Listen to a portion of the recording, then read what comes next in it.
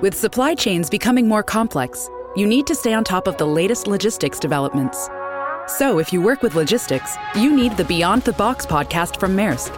It's the easy way to keep up to date with everything from digital disruption in logistics to the need for supply chain resilience in today's market. Find out more and keep ahead of the game with the Beyond the Box podcast on logistics insights at maersk.com/insights.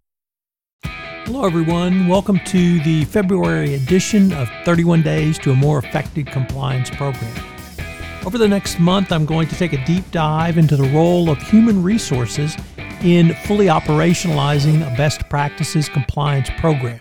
Each day, I will pick up one topic with 3 key takeaways which you can utilize to improve, enhance, or upgrade your compliance program.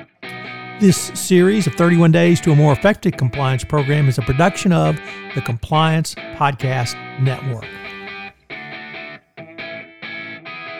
This is our final offering for the month of HR and compliance, and today I'm going to end with 10 questions to pose to HR around advice and developing goals for the operationalization of your compliance initiatives through the corporate HR function. Number 1, interconnectedness of targets. How are compliance goals cascaded down to the individual workers? Everyone recognizes the importance of tone at the top as it is enshrined in every description of a best practices compliance program.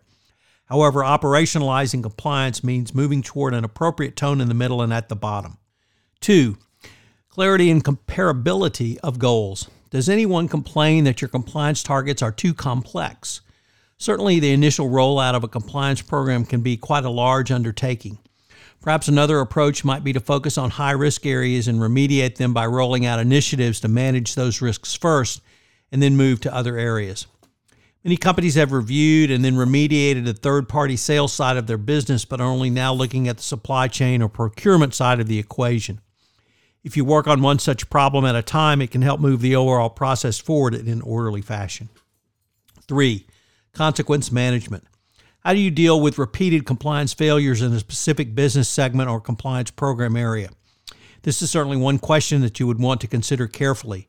Do you have problems with one business unit or one geographic area from the compliance perspective? Are gifts in China, for example, an ongoing issue for your company? What about travel and entertainment?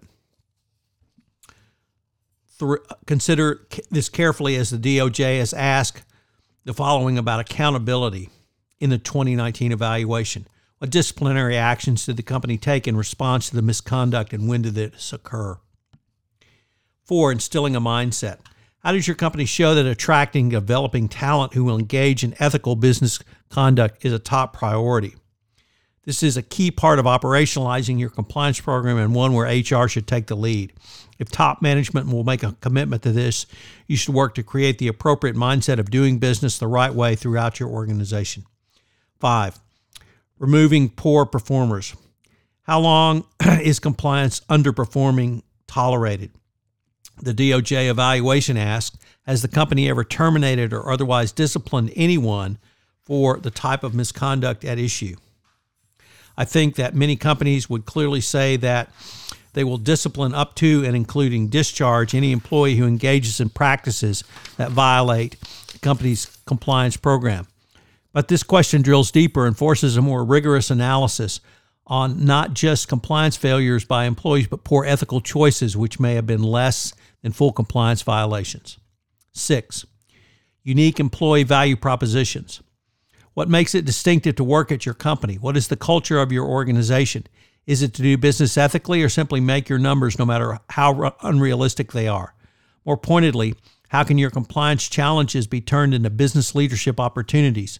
If you more fully operationalize your compliance program into your company, it may well take your business not only to be more efficient, but at the end of the day, more profitable. 7, continuous improvement. How do compliance programs that were not typically working get exposed and remediated? There's a difference between auditing and monitoring. Monitoring is a commitment to reviewing and detecting compliance programs in real time and then reacting quickly to remediate them.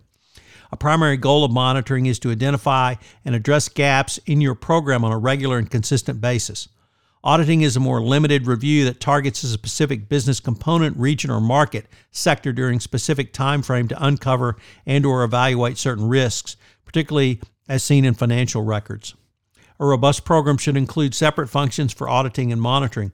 While unique in protocol, the two functions are related and can operate in tandem. Monitoring activities can sometimes lead to audit. For example, if you notice a suspicious trend of payments in recent monitoring reports from a country in the Far East, it may be time to conduct an audit of those operations. 8. Performance tracking. What key compliance indicators do you use for compliance tracking? What metrics have you developed around the operationalization of compliance? A good starting point can be your hotline or helpline. How do you determine from calls or reports submitted through these systems? What if you have not had any reports for several years? What should that be telling you about your communication to your employee base?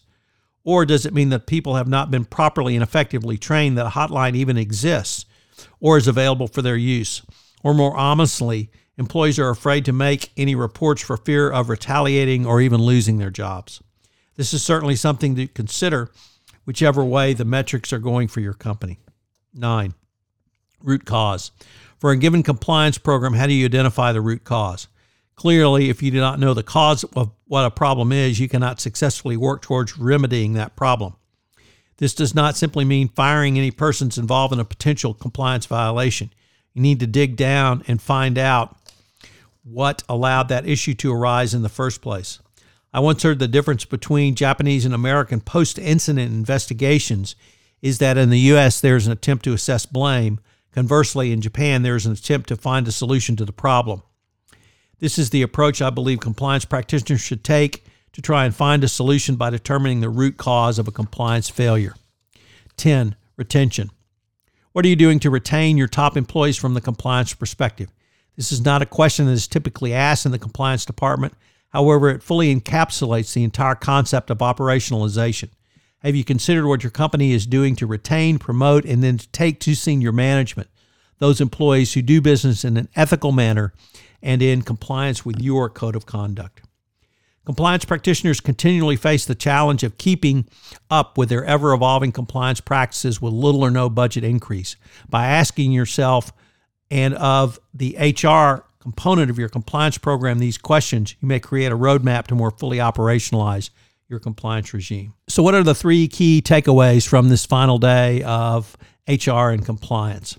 Number 1, what are the unique compliance targets that you have set and how interconnected are they to your business unit goals? Number 2, have you used a root cause analysis to determine why compliance initiatives are not successful in your organization?